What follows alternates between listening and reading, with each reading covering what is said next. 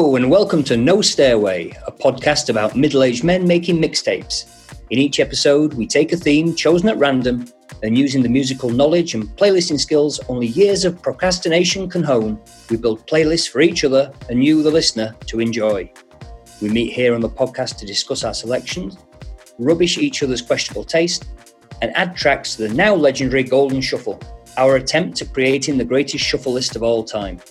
This is the playlist of the best selections from each episode, as voted for by ourselves, and surely better than anything the unfeeling robots at Spotify or Apple can imagine. The rules of No Stairway are very simple. Rule number 1, all playlists should be of album length, like in the days when minidiscs were king and CDs were a recent and glorious, if fading memory, with judges to be 20 songs or 80 minutes, whichever comes first. Rule number 2, no artist can be repeated in a playlist. And rule number 3, there is no Stairway to Heaven. As usual, all 3 of our playlists for this week are on Spotify, and you can find links in the episode description or on our website at nostairwaypodcast.com. My name is Carl, and I'm a middle-aged man who makes mixtapes. Hello, my name is Tim, and I'm a middle-aged man who once got a free sample of Just For Men hair dye, which I've never used because it was auburn and I'm a strawberry blonde. Hello, my name is Bill, and I'm a middle-aged man who recently gave a sample, and against all the odds, the results came back negative. This episode, we are looking at playlists featuring songs which are sampled. But first, let's take a look into our mailbag. Bill? Yes, we've had a couple of messages, and one really perked my interest to start off with, and this is from Al the Canary. And he was asking us all about the preferred listening style to the podcast, because we've obviously got our own 3 playlists and we discuss those. And if you're not clear or sure what the song is or what it sounds like, would we recommend our listeners pause and listen and come back to the podcast, or listen to all the playlists first? And I thought it was an interesting idea because I hadn't really thought about it, because obviously we approach it that we listen to our own, create our own, go on to each other's for a week or so, and then talk about it. And obviously the way that we are presenting the podcast to the audience is that it's exactly the same, really. We publish those 3 playlists and then publish the episode. So I think it's rather flexible in a way. I think that's the nice part of it, that you could do either. You could listen to them all and then approach the podcast. If you've got 3 sets of 80 plus an hour or so free, or you could do it as you want it. I don't want to be demanding on the audience, but I would say you need to listen to mine in its entirety first before you start talking about it. I mean, I do even things like the order of the tracks. Something I take quite a lot of time over. So I would hate for someone to, I mean, I'm sure Al is dipping in and out, but I mean, I would hate for someone to dip in and out and miss some of the connections I make there, because, Tim, you're the same, right? There's a narrative at play sometimes that you might miss if you're just doing the odd track. Well, sometimes. Mostly they're gimmicks, though, aren't they? Not so much narratives. Like if it's a gimmicky one, it doesn't matter. Listen to it next week or next year. It doesn't matter. Tim, did you just cheapen your own playlist gimmick? Is that what you just did? Yeah, absolutely. Get in there before somebody else does. I mean, I'm just putting my jaw back in after you just said that it was a gimmick. I think people can play it by ear, but yeah. if you're a true believer, I think you listen to all 3 playlists. You make your notes, and the following day just repeat. You go over your notes and listen to them again. And then when the playlist comes out, sit with your notes, and then you can go through it and compare notes with us. Yeah, I think. But otherwise, if you're just a casual fan, don't make any notes. Don't make the notes. Just listen to the songs you like, and just delete the podcast, I guess. Really, if you're not keep yourself to yourself. If you're not fussed. Just do what you want. Yeah. Fine. The next question that I got was about a suggestion for a topic, and that was about film soundtracks. And I did actually chat with it. This was a message from KL over on Facebook, and that was all about. I did ask quite specifically, are we in about scores? Because in fact, we've all used a part of a score actually on some point in our playlist, I believe. Yeah. Or a soundtrack, because they're 2 really different things. and she clarified soundtrack. But I also know that there is on our Steelers Wheel of Fortune, there is best tracks that promoted a film, because in fact that was one of my suggestions, because I think it's a dying art.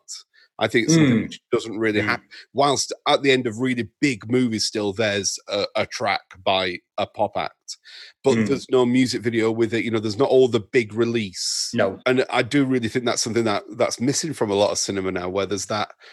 Sometimes it was really, really poppy or really gimmicky or something like that, but sometimes it was a great song. It was really good. You mean like the tie-in single? Yeah. But it also got you interested in the movie as well, because it had stills and scenes from the movie cut in with whoever the artist was that was, so it was almost like an extended musical trailer, wasn't it? That was it, yeah. And I used to quite enjoy those when I was a kid. I thought they were quite fun. Prince with Batman. Yeah, and that was very, very ambitious, that one, wasn't it? And Seal with Batman. That's right, yeah. I mean, we're obviously, if that comes up on the Steelers Wheel, you're ruining all your cards here. So leave that to the side. I'll only use songs that promote Batman films.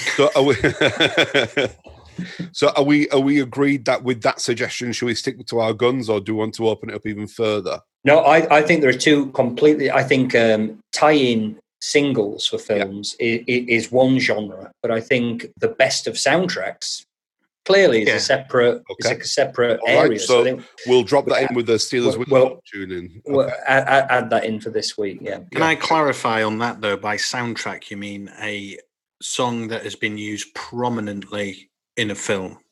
As long as it features within the film, a person who does that quite heavily is Quentin Tarantino, for example. Yeah. So as long as it's in the movie at some point, and it doesn't. Sometimes they're in the movie and they're not on the CD soundtrack. That might be that might be something to delve into. Yeah. It has to be in the movie. Right. Awesome. Right. That's the male fun bag for today. Right. Let's go on to our first playlist, and today it's me. Oh. I entitled it Original Samples Making New Songs with Scissors and Glue. I was trying to come up with, you guys always come up with little snappy titles, and I wanted to give this one, because I don't usually, I just give it the broad title of the episode.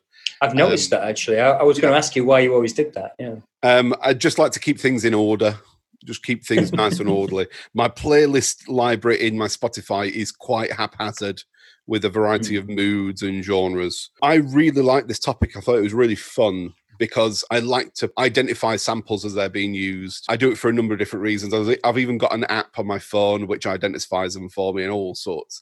I find it really fun. It does wind up my other half quite significantly when I go, that's the same damn chord sequence from this song, they've just sampled it, and so on. And then I get really obsessed if they've credited the writer and all the rest, which I'm going to come back to in a little bit. So I start off with Big Beats, Billy Squier, nice big punchy number to open up, obviously sampled by Dizzy Rascal. Great number, really liked it. Bit of a chiller straight after Bill Withers' Grandma's Hands, and then into Marvin Gaye, What's Going On.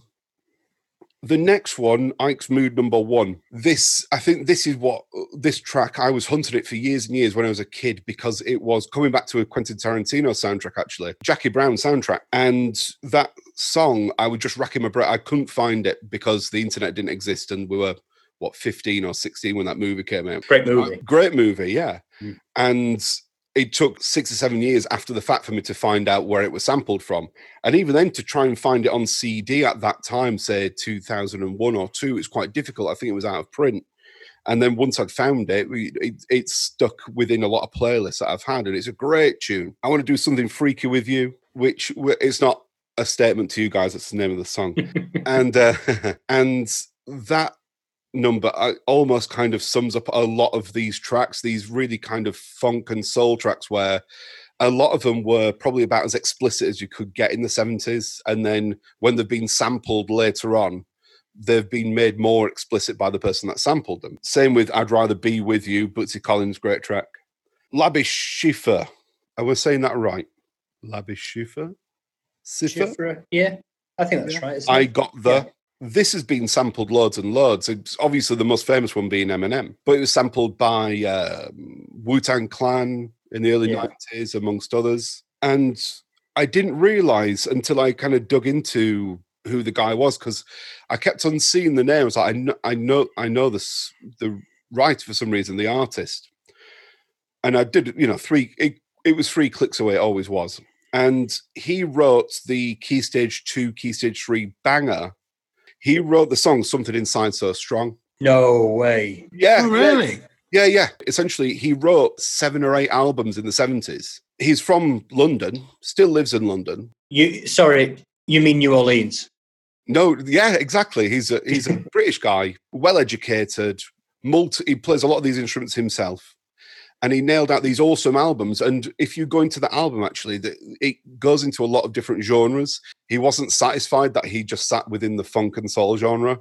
There's a track in there which it's got a beautiful brass arrangement, another track which is almost like a country piece, and so on. The second track on the album, yeah, I was like sat there thinking, I'm listening to Cat Stevens. Yeah. The album's awesome. The whole thing, start to finish, it's fantastic. I thought it was a compilation because I deep dove it. Yeah, and I thought, this is not all him. I thought it was a compilation, and I look at it. It is him. Is it like Libby Sifri Presents or something? Yeah. But I looked at it like twice or whatever. But it's him just doing every genre. And then he went into retirement, late 70s, because people essentially were just covering his songs. So he wrote, and he originally recorded It Must Be Love. Madness covered it. It was a big... No. Yeah, all these tracks. My God. Yeah. And then 85, there was all the apartheid stuff. And he was like, no, I need to write a song for this. So he wrote Something Inside So Strong. Global. Wow. It blew me away. But then there's a track a little bit later in the album where it's the same chord sequence where it goes bam, bum, bum. So he essentially just raided his own pantry. If you've nailed it, why try harder? Dig it out again. Yeah, exactly. Yeah. Then into the Childites, Are You My Woman? Beyonce, obviously. One track which really perked up my ears was this Barry White track. It's actually When You Lay Down Next to Me. Robbie Williams didn't just sample it. He just took the entire instrumental and just wrote a new song over the top of it. I prefer the Barry White version personally, but I like a bit of Barry White. I think he was a very clever guy. The Walrus of Love. And then the next 3 are my more ambient, very kind of out the way of the norm. So you've got Nine Inch Nails, Kraftwerk, and Enya. Guys, what do you think of the Enya? I love Enya. I didn't love Enya until I heard this. I thought it was strange that you went with that order, and you went with I understand the Nine Inch Nails bring it down a bit, and the Kraftwerk seems to be more upbeat, and then Enya's down again. So I found it a strange placement. Well, I did play around that trilogy quite heavily about which way around, and I wanted something which then would, the Enya going into White Rabbit worked better. Oh, I see what you mean. Yeah, it does. It does. Yeah, well, I did a massive Enya deep dive. Yeah. Just because I thought Enya is an artist that Alan Partridge loves. Yeah. So it's impossible for someone like me to love. Yeah. But it turns out that Enya basically is the boss. You can't mess with Enya. She's incredible. And I didn't get it before, but now I totally get it. I don't really understand where she's coming from, but I'm totally into what she's achieved with it. Apparently, she just sits in a castle in Ireland with this huge recording studio in it and a load of synths, and just boshes out an album a week and just decides if she's going to release it or not. It does sound like that, doesn't it? It's the album, The Celts, sounds like it's been recorded in a castle. I totally get it. It's like some sort of contemporary electronic folk music, isn't it? Yes, almost. Yes. But no, it's really powerful, and I think much better than what the sample did with it. It was Fugees. I assume is the reference. I originally put the Fugees on. That's a sample. No, it's just a cover, which then they sampled the Bodicea onto. So I ended up with that one almost by pure accident more than anything. White Rabbit, Jefferson Airplane, which was sampled by the Sugar Babe. Oh, right, of course, yeah. That Lady, Isley Brothers, which was another, just like the Barry White track. Lifted Wholesale. Yeah, Wholesale. Lifted the whole thing, yeah. The entire track, pretty much. I think there's a few extra licks on it, but it's the entire backing track. The next track's the same as well as Stevie Wonder. Total rip-off. Bill Conti, Going the Distance. And then, as usual, put an encore at the end.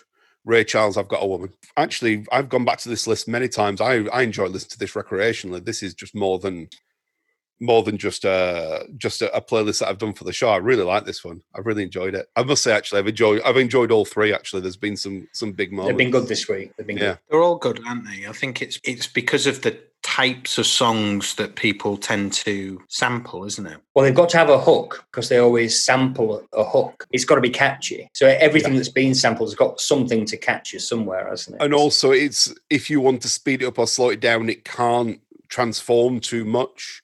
So, for example, I know we've given Kendrick Lamar a bit of a push there, but it is faster on his version. It doesn't sound that much faster, but actually, if you put the beats per minute together, it is quite a bit faster. But it doesn't sound it in isolation. You don't think that there is that much of a difference. But again, if you transform it too much, you lose that spirit of what the sample is. But there is that level of songwriting there, which you could argue just isn't around at the moment. And the art of sampling, a lot of the people that then took the sample probably did it between the mid-90s onwards for a lot of my songs anyway. Maybe the early 90s. I mean, I know I quoted Wu-Tang, but that wasn't the track that I was referencing. But the quality of songwriting that comes across, especially across all three lists, is very, very high, and it's very, very original as well. I think one of the points that I was going to pick up in when talking about my playlist, I may as well do it now because it fits in, is I think with a lot of modern day sort of like hip hop producers, there is more tendency to use samples from things that are more recent, like Kendrick Lamar does, for instance. He's all over the place, but there's a lot more sort of like sampling things by contemporaries nowadays. Yes, for example, you had the MF Doom track. Yeah, that was pretty much, it was recorded by Daedalus, and then straight after it was used by MF Doom. So they were both contemporaries of each other working at the same time. But I think that happens a bit more now, doesn't it? Yeah, and I think actually, especially within hip hop, there's two streams. There's the people who keep it very, very old school and sample things which they hope that nobody else has ever sampled, and then guys who then on the other side who sample very, very recent things or do still take the older stuff and then morph it quite heavily. And there seem to be two camps, which I think that's quite interesting in itself. It is an art form in itself. It's very difficult. It's not an easy job. I think my problem with the whole thing is, and this is kind of my thesis throughout my entire list, that I don't think anyone ever took a substantial sample and made a better song at the end of it than what they started with, really. It might be, it's difficult to do well. And you're like, well, it is difficult, but, sometimes it's so difficult to get the thing to go right that maybe you should just, I don't know, come up with a lick on a guitar yourself rather than trying to sample something. Just do it yourself. It's not hard to play a guitar. In some ways, it's harder to sample a good guitar lick. Do you know what I mean? It's like, why not? I don't understand why these people involved in the kind of music that relies heavily on samples, why there's such, like, to start a song, find a sample. So, well, why? Why are there these genres of music that are all sample-led? When, they're more than capable, as they show, with the things they do with their sampling. They're brilliant musicians. They could just make original music. I don't know why you just don't get a synth out and do it, Yeah, and that's an interesting idea. I was thinking about that. Why have they just taken an entire backing track and just come up with something else over the top? I mean, I don't think Coolio was a master musician. If I'm qualified, I think Coolio is a thief. So is Robbie Williams, but there are people who have sampled things on this list who are genuine musicians. Yes. And I think they can do better than what they've sampled. They can't beat the track they've sampled from with what they come up with, but they could. It's because they're constraining themselves so completely by relying on the sample. And I think actually it's a lot of those artists, because they've got the money to have that sample released, they'll use it. Whereas if you look at really modern hip hop where they are trying to create something new, and with the sample, it might actually make the track a bit better, but they don't have the money behind them to do it, and it'll sound garbage. There's the difference between somebody who's artful, who will also have the savviness to be able to get the sample released and then create something new. You know, there's that fine line between being an awesome technician, being an awesome business person to get it released, and then be a musician as well on top. And I think a lot of hip hop does use a lot of aspects within that to try and create something brand new. A lot of people try and define hip hop as being postmodern and its ideal and its direction. But I totally agree with you, Carl, that there should be something a little bit more original over the top on some of the tracks. Not all of them, because I think there's a distinct amount of hip hop tracks which they do use a sample and they create something brand new. It's absolutely incredible. Oh, sampling's a thing, and it's a bona fide, aspect of musical creation. There are some artists and there are some whole genres that it's always the sample. You find the sample first. And actually, when I was going back and listening to one of our previous episodes where Tim was discussing about electronic music and how I can't remember which artist that you were talking about, Tim, where the artist was recording and finding loop after loop after loop. Rival Consoles. There we go. That's a really similar thing where he was creating his own loops, his own samples. And actually, I found when I was listening about that conversation, Tim, that you loved the music because you loved the process that the composer had gone through. Mm-hmm. And actually, Carl, because you were being presented with that notion in itself, rather than it being a piece of music for being a piece of music, you were approaching it from two opposite ends. And I could see both sides of the conversation. Like, it's a very difficult process, a very unique process of creating your own samples to create that piece of music. And then, in a way, a lot of fans will get consumed by the process that the composer's gone through rather than just listen to the piece of music. And it's that opposite. And we're at that other side of it now within this episode where we are talking about which is better, the original song or the sample. Because we've had to dig back and look at those and appreciate those differently. And there's something, if you go back and find where these samples come from, there's some incredible pieces of music that you probably, in some cases, you'd forget that the new version even exists. Well, the Charlites are the perfect example of that. Yeah. You listen to the Charlites and you think, oh, I thought Beyonce was awesome. Turns out she's just a thief. Just 100% thief. And, I love Lemonade as an album. And now, don't think I'm going to listen to it again. Just because of the Charlites, Once you've heard that Charlites track, I defy you to go back and listen to anything by Beyonce and think she's talented. Because I think you'd be absolutely gutted.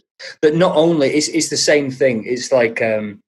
it's not like she took a verse and swapped it with a chorus and took a thing from here. She just lifted a backing track and sang better than the Charlites can sing, fair enough. She can sing better than anyone can sing. Yeah. You can't sing as low as that chap, though. No, set your soul on fire. Yeah. No. Yeah, absolutely. But she makes perhaps a more banging tune out of it. But she's lifted that backing track, wholesale. Yeah. There's nothing different about it. I mean, maybe you turn up the drums a bit for modern sensibilities. Come on. Any other comments on my playlist? Yes, I've got a few. Point of order. That first track, I don't know why you wanted to listen to it, but why did you make me listen to it? It just seemed... It's awesome. It's a great opening track. I really liked it. Don't listen to the rest of the album because it's bloody awful. That was rough. I think considering how smooth and lush, almost your entire playlist was like this soul trip. To choose to start with that just seemed particularly hurtful to anyone who enjoyed the rest of the thing. I just needed something just to grab your attention. I would have been happier with starting at Bill Withers. Okay. And in fact, I've listened to this playlist all week now. As you say, recreationally, not because I had to. I'd done my notes. It was fine. Stuck it on in the car. Brilliant. But I skipped that track every single time.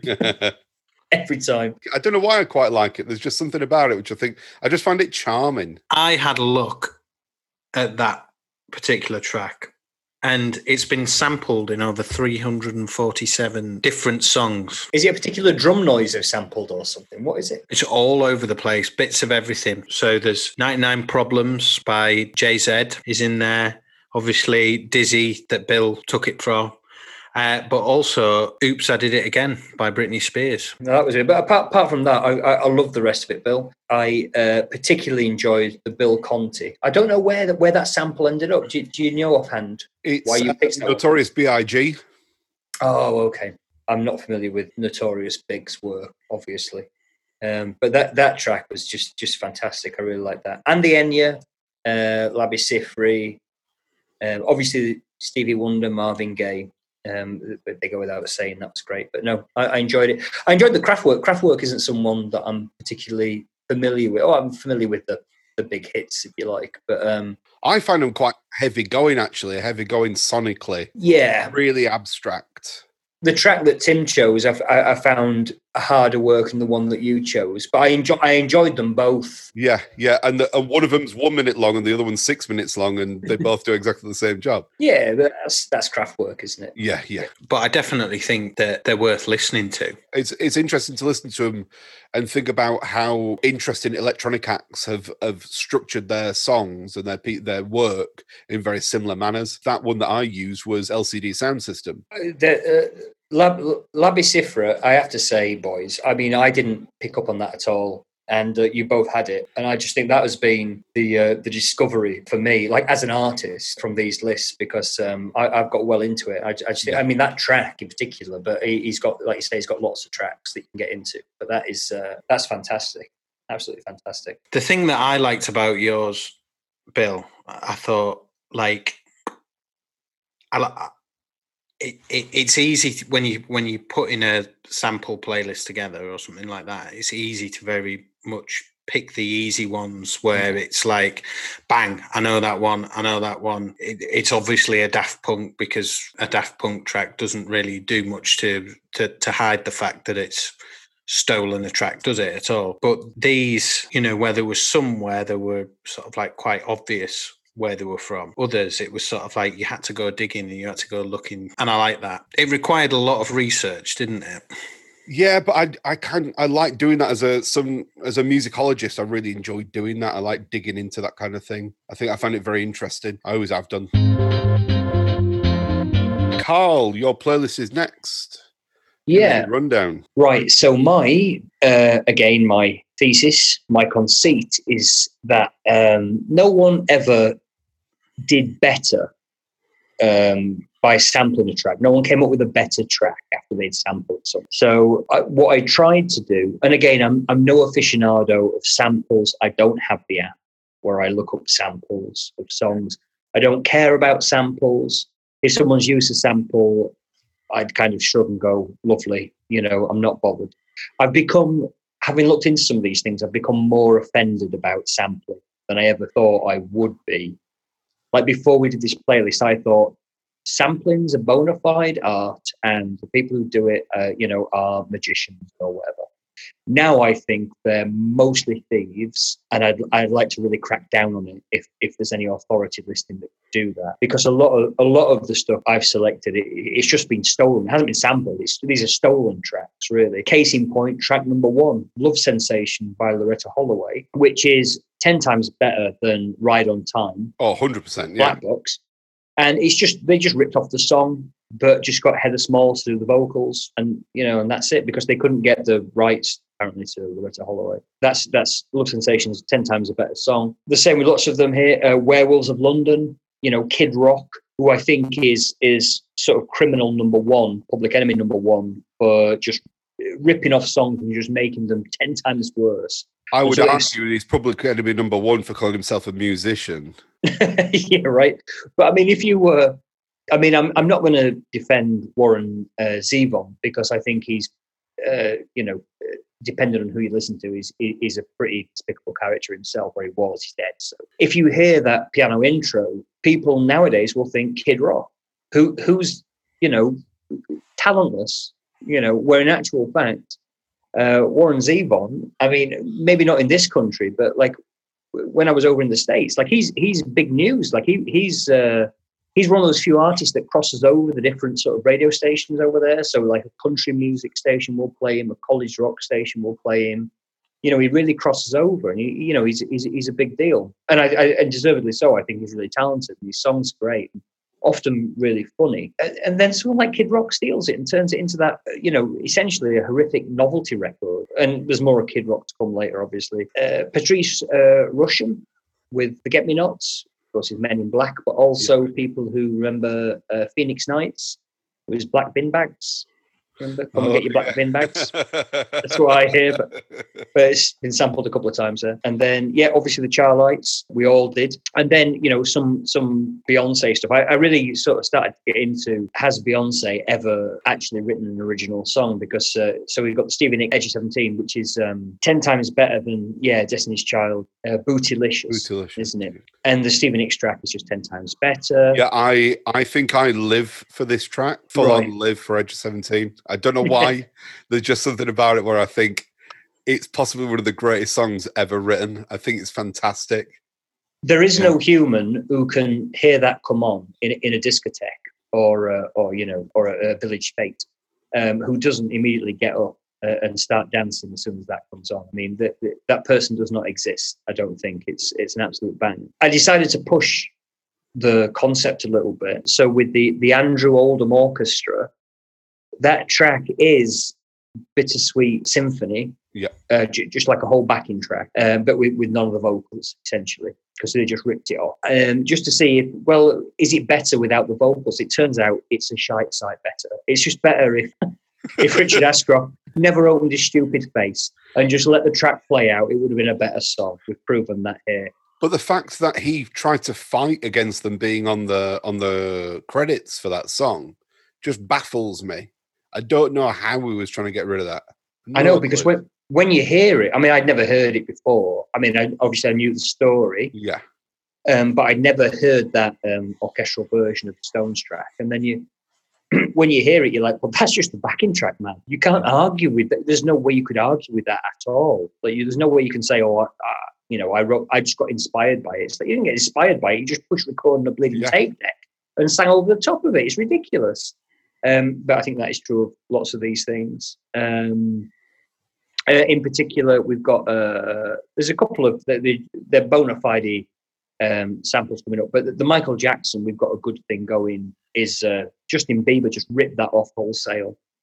There's the Yazoo track, which I think was sampled in the Macarena, but it's been sampled like a million times, right? That's all over the place.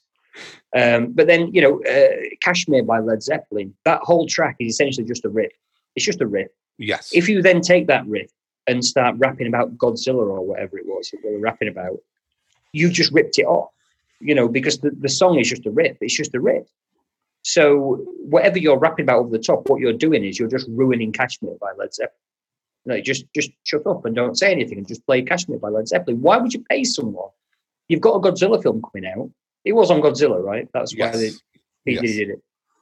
You've got Godzilla coming out, and rather than just say, "Oh, we'll just put Kashmir on because that's like a Godzilla-ish type of song that we could play," rather than doing that, you say, "No, what we'll do is we'll get Puff Daddy in to talk over the top of it for a bit." That's just madness, isn't it? It's like, just play the original track. It's fine. Because you've got to pay two people then, not one. I don't understand.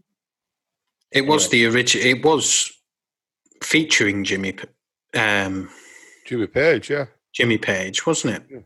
Because he was on it and he was in the video.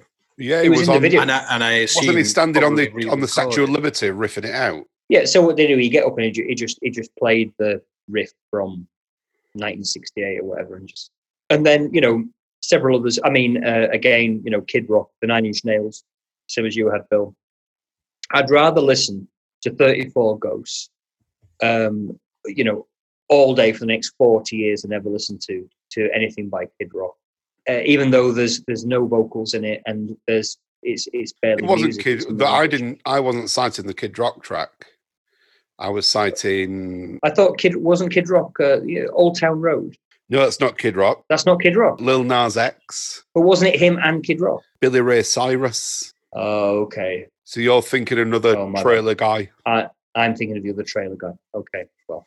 So then we've got, so I've gone back to Beyonce, Isaac Hayes, which is from that track on Lemonade. But it's a great track on Lemonade, but then you think, oh, now it's been that's less of a rip-off, but I just think, really, was the sample necessary? And you listen to that version of Walk On By, and it's probably the best version of Walk On By I've ever heard. Why rip it off? Doesn't make any sense. Case in point of my entire thesis is Walk on the Wild Side by Lou Reed, which I know, Tim, you said a lot of singer-songwriter stuff kind of leaves you cold. And I appreciate that. That's fine. But no one can say that you could listen to Walk on the Wild Side by Lou Reed and then listen to Can You Kick It? Do you know what I mean? And say, oh, well, Can You Kick It really beats Lou Reed. It's like, Can You Kick It? Yes, you can. All right. But why? I don't understand what, I mean, this is kind of the thing. It's like that bass line's so simple and that little drum thing, it's so simple.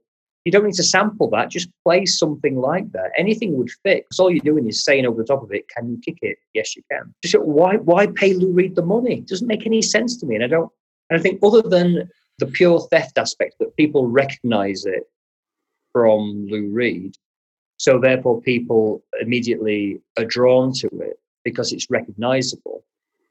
That's the only reason you do it, right? It's not for any musical reason. It's just for a promotion, to promote the thing. That's my thesis anyway. So that was my narrative through, was just saying none of these tracks were ever beaten by the thing that sampled. I get that point of view, but that genesis, especially of hip hop from the mid-70s out of disco, where it was a DJ getting from one track to another, making sure people were still dancing, then extra decks to have the instrumental versions on, which then would mix between each other, and then an MC would then rap between those tracks to keep people dancing. Yeah. So it's essentially that notion of sampling just came from the DJ who had the technology to do something else with it, and having that creative process of saying, right, we want to keep that rap and this notion with that, and be able to keep that layer and use that within a new track. And what originally came out of something very organic became something almost under the microscope. And I think that's the bit that you don't appreciate, Carl, or that you don't like, that to the minutiae of being able to program it to 3 decimal places on a beats per minute, so it perfectly matches up.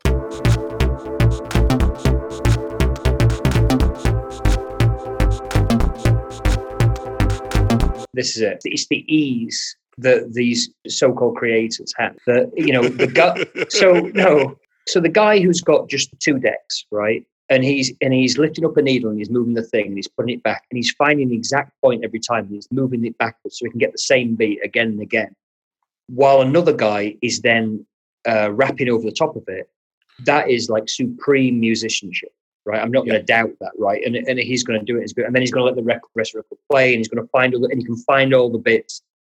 That's insane talent there. The guy who is just sat eating a hot dog in a studio somewhere, who's just clipping bits out on Pro Tools, which is a piece of piss that anyone can do, and they're just pushing it all together, and then just having Beyonce sing over the top and go, there you go, that'll sell 1 million units. That's a different thing, right? There's so little musicianship involved in that aspect. And I know we could have a whole debate over hip hop has grown from something that was, as you say, so organic and such a roots music, and has grown to something that's so commercial that it's almost sickening. And I'm not a huge hip hop fan, and I'm probably not the demographic, being a middle-aged man, right? A middle-aged white man. That said, I do appreciate the artistry when it's done well. It's just that ease. It's just so easy to make one type of music that, say, this type of music I've tried to highlight here that relies heavily on samples. And it's quite difficult to make other types of music. Like most types of music are very difficult to make. And this just seems the most easy type of music that I just find it, like it's even easier than the most simplistic dance music, something like house music, which I think has its place too. But even then, there's an originality in lots of it that just isn't in Kid Rock's output, or Robbie Williams just lifting a backing track. Coolio. And they, and people still think, oh, Gangsta's Paradise, what a tune. It's like, well, it is a tune. It's just not Coolio's tune. What you mean is Stevie Wonder, what a tune. It's just that's the thing I find sickening, that it's not changed enough, and there's just not enough musicianship on the part of these people who then take quite a lot of credit for what is not a lot of work. I think that's my problem. Certainly nowadays, it's more of a production thing. Yes. So, like Coolio didn't write Gangster's Paradise. He just came along and rapped over it. The producer put all that together. Yeah. So there's kind of that skill, I suppose, from a producer's point of view, of finding something that fits the groove, fits what the artist is trying to do, and that's the skill in itself, isn't it? Yeah, that was really common, especially in the early mid-90s of hip-hop, where the rap would have just been laid down with a simple beat. So it would be, they knew how fast the track was going to go, and then the artist, the rapper, would lay down all their tracks in a couple of days. It would be down to the producers then to create something out of that, finding samples that they could clear and everything. Which is why you got these sort of like super producers like Puff Daddy and Dr. Dre. Is that because, I mean, again, I'm no expert, is that because they had the clout to get things cleared? Yes, I think in a lot of cases, yes. Okay. So if you're working with those guys, you would get the tracks that maybe you had your eye on. You know, you would get the Charlites. Well, imagine how much money they would have had to lay down for Nine Inch Nails to release that sample, or even to say yes, we'll have co-credits on there. It must have been an astounding figure. You would hope so. Something that's so ambient and so out there, even compared to the rest of Nine Inch Nails' output. A track that opens up with a banjo, and that's not what you remember from Nine Inch Nails in the 90s, where essentially it was guitars plugged into sheet metal, which then were plugged into amplifiers. Compared to where it is now, it's a completely different kettle of fish. A lot of these tracks, I'm astounded that they got them made. Well, the Lou Reed, you know, I'm really disappointed in Lou Reed. Herbie Hancock. Can Herbie Hancock be bought? You know, can the estate be bought? If I'd have written that, you know, you'd have had to have paid me millions to get the rights to it, to massacre it, you know. I don't know how you guys feel. I know you're both more keen on music that involves samples than I am. And not that I'm against it, but I look down on it slightly. Where do you stand on someone like DJ Shadow, who has put together a whole album, or albums, but certainly Introducing, where it's just totally made up of samples? Yeah, I mean, I think, again, that's the difference. Like, if you can see the work, then, I'm fine with it. But I don't like it when, like the Charlites, they just take the whole thing and they just turn up the drums and then Beyonce sings over the top of it. And they just slightly order, you know, they change the order of things very slightly, but in essence, it's the same song. That's what I don't like. If there's, you know, if it's samples piled upon samples and it creates a whole other thing, well, then that's a whole other thing. And there's artistry there. There's work that's happened there. I just can't see the work in, like I said before, Robbie Williams just taking someone else's vocals off and then putting his own vocals on. You know, it just seems mad, doesn't it? Then we would say, well, that's a sample. And DJ Shadow, he's doing the same thing. He's not doing the same thing. He's doing something that's much harder and it's required a lot more work. Especially at the time when he was doing it with the equipment that he had to create something like Introducing in, what was that, 99, 97? 97, isn't it? 96, 97. You know, that's mind-blowing. You know, nowadays it probably wouldn't take half as long. Obviously, it'd take as long to find the samples, but to build them up into tracks probably wouldn't take half as long. With the tech that he had with an MPC machine? A couple of MPCs, wasn't it? Decks, that was it. To create an album of that proficiency with that kind of technology is just mind-blowing now. Nobody would ever do it like that anymore. Ever. And I wouldn't criticize anyone who is doing that level of work. Do you know what I mean? So I'm not saying like, all sampled music is garbage, because it just depends how much work you can do. I'm saying it allows laziness. It allows people to just lift a whole backing track. And you see that quite a lot. And that's why, like, the tracks I've basically chosen things that when they've been sampled, people rely heavily on the hook.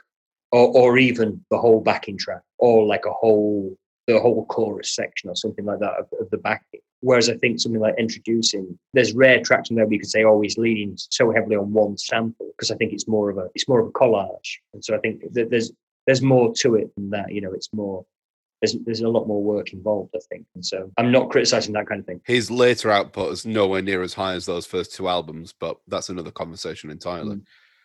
Tim, have you got any other comments about Carl's playlist? No, I don't think so. I mean, Werewolves of London, it wasn't a bad track. Also been sampled in a Dexys song as well.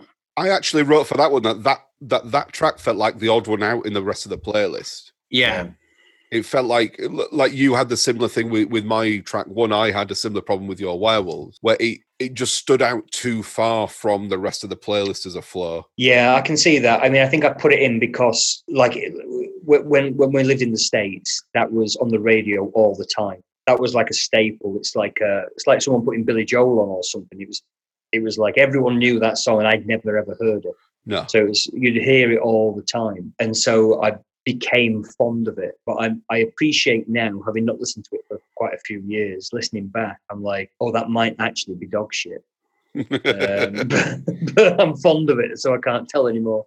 So yeah, okay, I'll just write dog shit next to it. It's fine. I enjoyed delving into the Apache version that you used, because that's been sampled everywhere. Aphex Twin samples it in. He puts a sample in probably 100 tracks. I think by the time that I end up researching.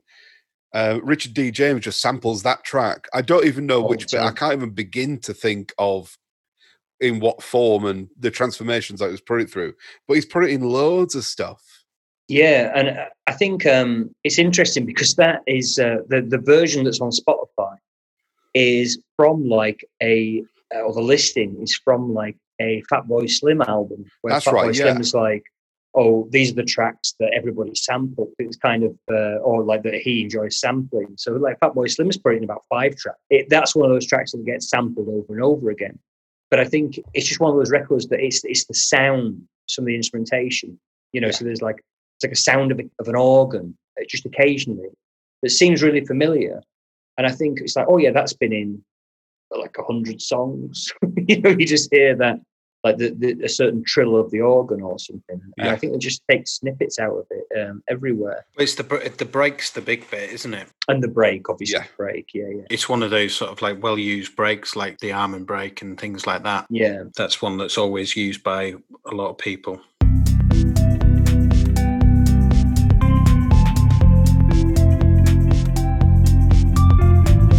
Excellent. Right, Tim, your playlist, please. Yeah, well, I may as well come out straight away and say that I had an absolute nightmare with this one. And it wasn't finding the tracks or anything like that.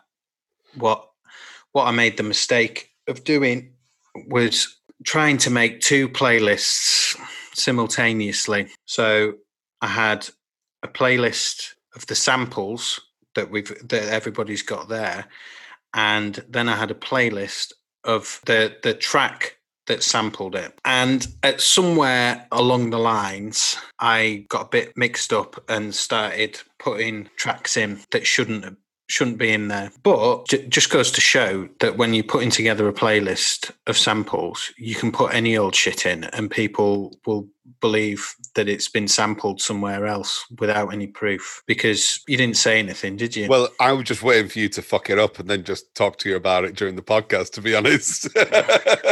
In fact, I put this out before I crossed it out. Instant disqualification of 3 tracks. I wrote that down. I was just waiting for you just not to realise, I'll be honest. I thought Carl was being really kind to you, saying, are you not swapping them out? I'm sure there had been some sampled in something. I thought it was a power play, personally. I thought you were like, here you go, well, here's spot the sample or something like that. But like some of them were so obvious, like the Planet Telex Scroobius Pip. You had the Scroobius Pip in originally, and I thought that was I remember thinking, like, why would you put I like Scroobius Pip fine, but why put Scroobius Pip in over Planet Telex when, again, he's just ripped off the entire... Yeah, so maybe you spotted that one. What were the other ones? There was the Kate Bush. So I put Utah Saints that was in there instead of Kate Bush, Cloud Busting. Yep. Case in point, the Kate Bush track is much better than the Utah It's Saints much track. better. It is, but if you were at a festival or a club dancing, you'd be loving that. Something good, wouldn't you? I prefer the Kate Bush, if I'm honest, but maybe I might be alone in that. Do you feel that these errors, Tim, then interrupt your flow? Not at all. Going between The Sky's the Limit to Planet Telex into Danube Incident, that's quite a big jarring point between the three. I personally. But it's no jarring than the way that it was in the first place, because you've got a very big track in the sense of the Scroobius Pip and Dan Lessac. Because I really like that track a lot, that it was one of those points where you were just pulling it back down with Lilo Schifrin, and that kind of added as like a bit of a buffer. Whereas doesn't the Planet Telex, doesn't that fade out? It does. And we talked about fade outs the other week, and fade outs just really get me. They're a problem for the playlister, aren't they? Yeah. Yeah, that's me nitpicking on especially that one. And I don't think that's a great Radiohead track either. So it's just. To be honest, it was a last minute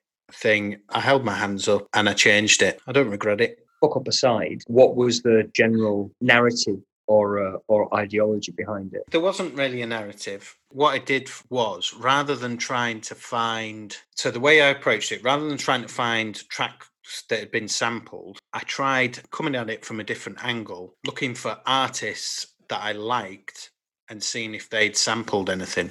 Right. So that was the way that I went about it. And then going through the tracks that they'd sampled. So, for instance, obviously I knew that Beyonce Crazy in Love had been sampled. So that went in there anyway. Dr. Dre, there's some of them that are sampling, but I went into Kendrick Lamar, looked at that.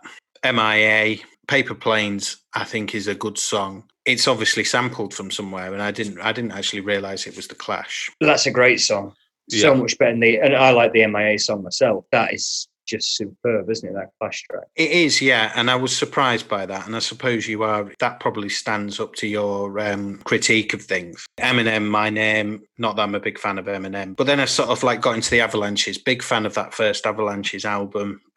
Since I Left You is probably one of the best opening tracks. And it would have, and it was for a very long time on the opening tracks playlist that I put together. But again, they're like DJ Shadow in the sense that it's all sample. You know, all the songs are built up of samples, and you know, there's a load of DJs there playing them live, playing the records and putting them together. And I think there was a choice of two. There was The Sky's the Limit there by the Duprees, and then it samples the vocal, the Since I Left You, which again is another great track. We've got the Radiohead. Portishead, obviously famous for sampling Isaac Hayes, like everybody did, but I didn't want to go for that one. Sour Times, I thought was a good thing. And one of the things I was trying to do was try and get as many different types of. It's very easy if you're going down a hip hop sort of route to just sort of like stick to those at that sort of like 70s soul and disco things. So.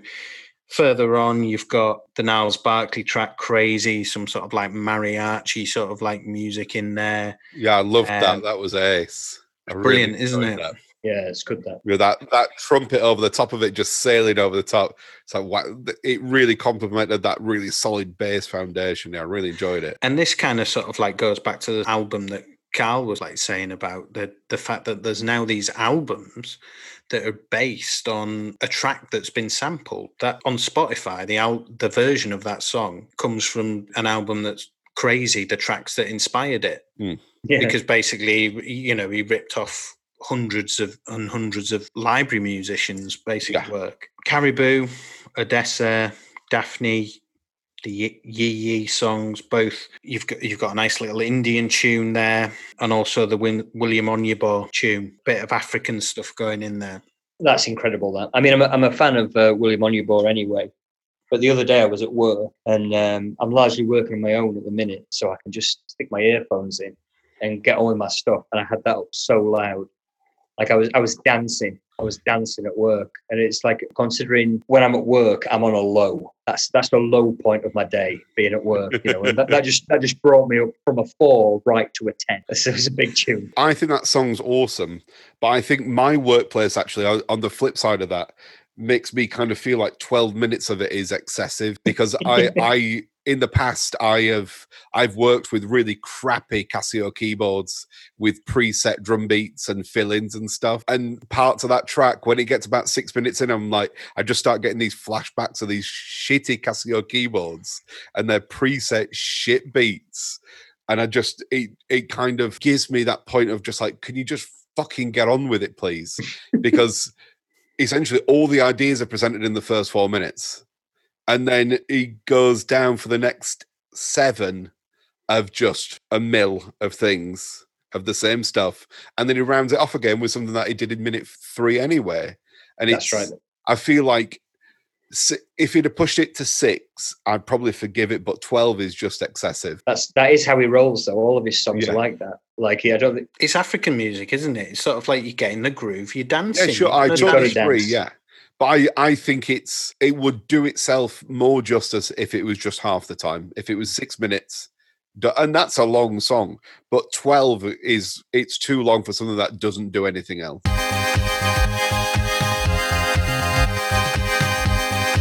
Well, that was one of the reasons why I've got Uranium by Kraftwerk in there, because it's only 1 minute. 1 minute long.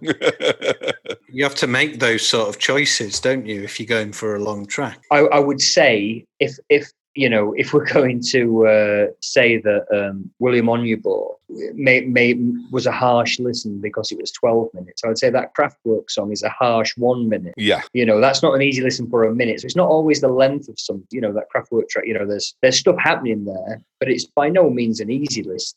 You know what I mean? It's rewarding, I think. Even though it's a minute, it's a long minute. It's a long minute, but what was it used in? Yeah, I don't know. Blue Monday. No. Yeah, New it's Order. Oh, okay, yeah, yeah, okay. There you go. Yeah. I just thought they had that on a keyboard. No. Again, just get it on a keyboard. Or just sing it.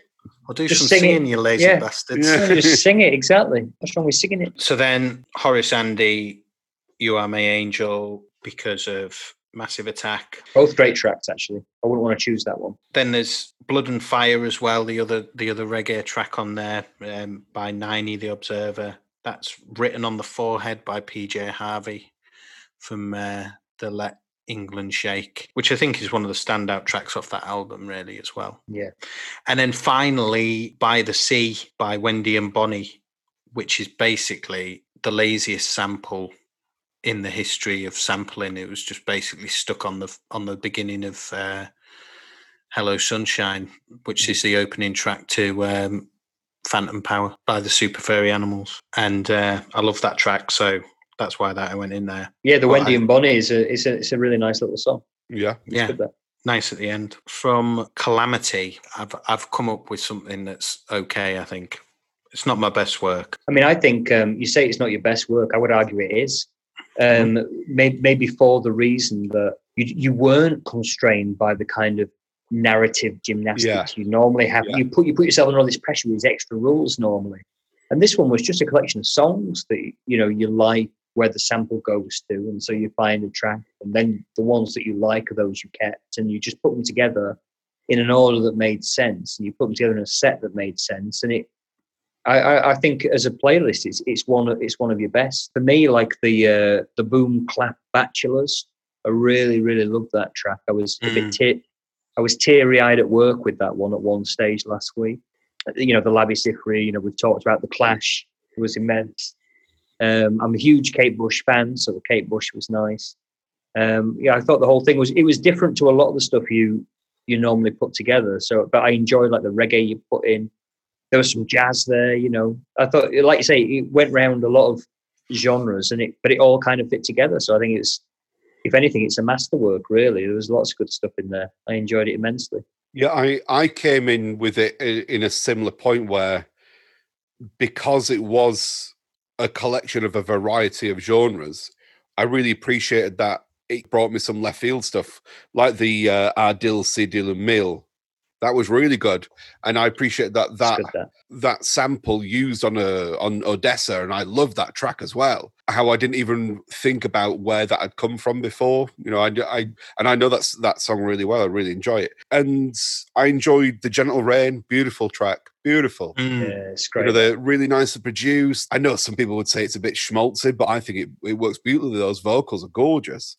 And the Danube incident, I really enjoyed that as a bit cheeky. Didn't Schifrin, he wrote Mission Impossible, didn't he? What, you mean Bom, Bom, Bom, Bom? Yeah. Okay. 99% sure he wrote that, yeah.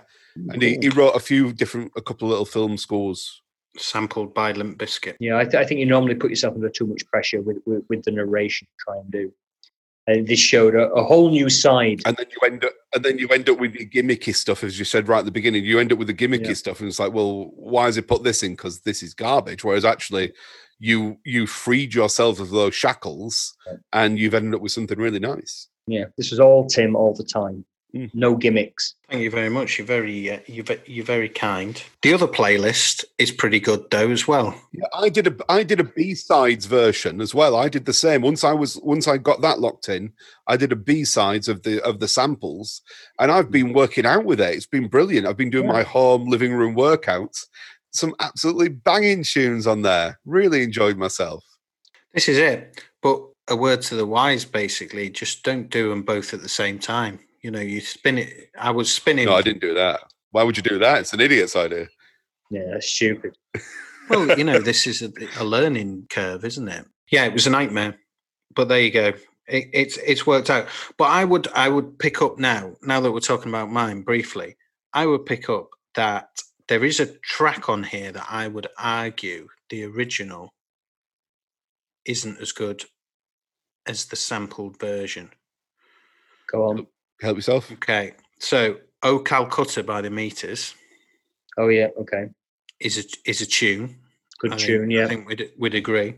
Mm-hmm. But it's the main sample used in One Thing by Amarie. Oh, that's right. Yeah. And isn't the break used in it as well? The break, yeah. And it isn't quite verbatim. That they've kind of altered the rhythm slightly, haven't they? And they've turned up the drums. Yeah, they've made the bass drum a lot louder. But yeah, I really One Thing by Amarie is like I'm a big fan of that tune. And yeah, when I heard that, I was like, oh shit, you know, she just ripped it off wholesale as well. But yeah, her track is better. Yeah, I give you that one. That is true. And it is a substantial sample. So I guess that's the exception that proves the rule, I think. I would argue that the Kraftwerk does the same, to be honest, because, you know, I had no idea that was from Blue Monday, which you'd have to argue is better than Uranium by Kraftwerk. Oh, absolutely. Any day of the week. So, but whether that's a substantial sample, I don't know. I'll have to go back and listen to that.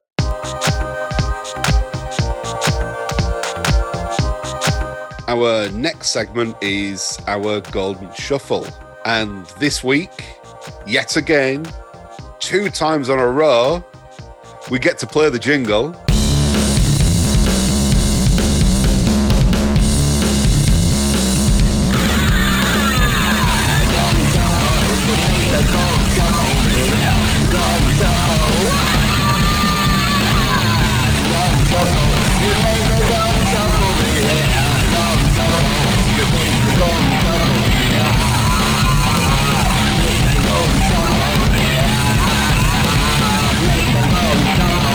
Our automatic entry is Are You My Woman by the Chi-Lites. Great track. I was pleased that we all had it.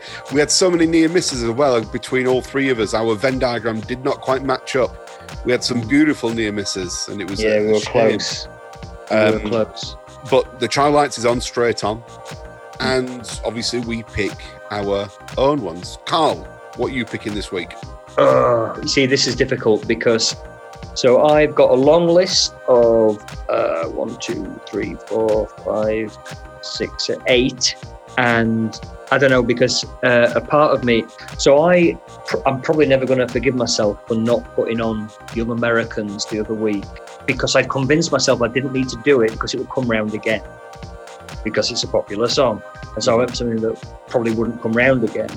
So I'm tempted to keep something that won't, just pick the best thing, do you know what I mean, that I want to go on, rather than sort of leave it to fate. So I think I'll go for, I think I'll go for I was going to go for the Clash, but I think on balance it's fairer if I go for the Labi Siffre, because you both went for that, and that's totally changed my life. Like I'm totally into that guy now. So on balance, I think I'll have to go for that. To be honest, if you weren't going to go for that, I would have gone for it. So that helps me out. I nearly said, I'll go third, and then I'll see where you like. And then if it didn't get on, I could go for one of my others. Anyway, it's fine. Well, you both went for it anyway, so that's fair. Okay, Tim. Right, so for me, I think I really liked Patrice Rushen, Forget Me Nots, Boudica was a big one, the Enya, and Just Brothers, Sliced Tomatoes, I imagine it's probably pronounced. But I think there's only just recently sort of like got into this track, and I listen to it a lot now. And I think you two talk about the fact that you listen to it all the time and it's there, but I'd never really sort of like listened to it before. So I'm going to put in Stevie Nicks' Edge of 17 in there, because it's a track that I play all the time now as well. And I think Stevie deserves to be in there. I'm so pleased that you put that in, because I was going to pick that one. But it kind of puts the pressure off, because it meant that this track wouldn't go on. And it's William Onyeabor. I need that in there. Yes. Yeah. Brilliant. So I really... That was on my list as well. Yeah. Yeah, it's one of those ones that you just can't pass it up, because it's so ridiculous and it's so good. And even though it's 12 minutes long, you can it's just wonderful. You do get lost in it, and because we've highlighted Labi Siffre, and we've highlighted Stevie Damn Nicks, because it's one of the best songs ever written of all time. It is. How else can you follow that up? And I can't put my own of Boadicea in, so let's go with William. That's a prime set of 4 tracks there, guys.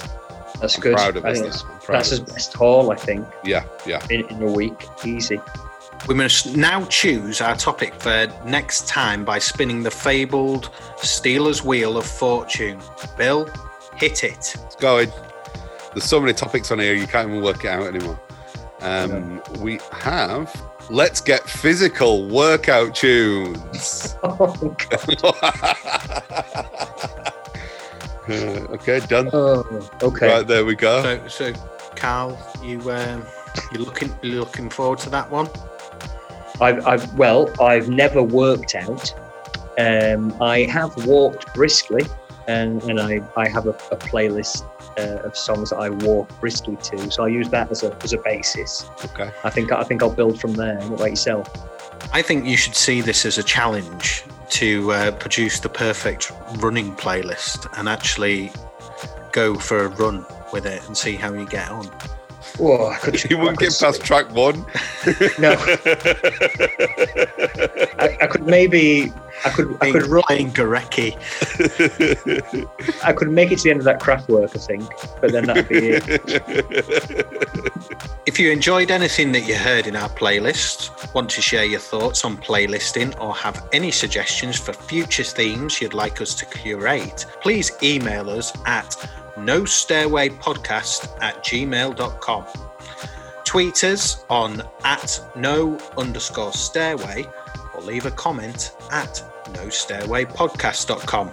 And so we reach the end of another episode. Like the crayon marks on one of Grandmaster Flash's records, we've been scratched away by overuse. It's now impossible to know where the sample starts or ends, but it is the end.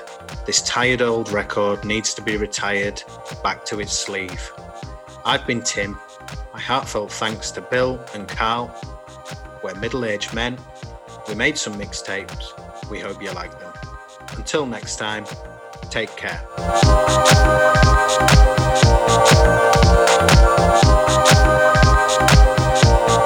That was Laura telling me that I was talking really loud. Does she not know the art that we're creating?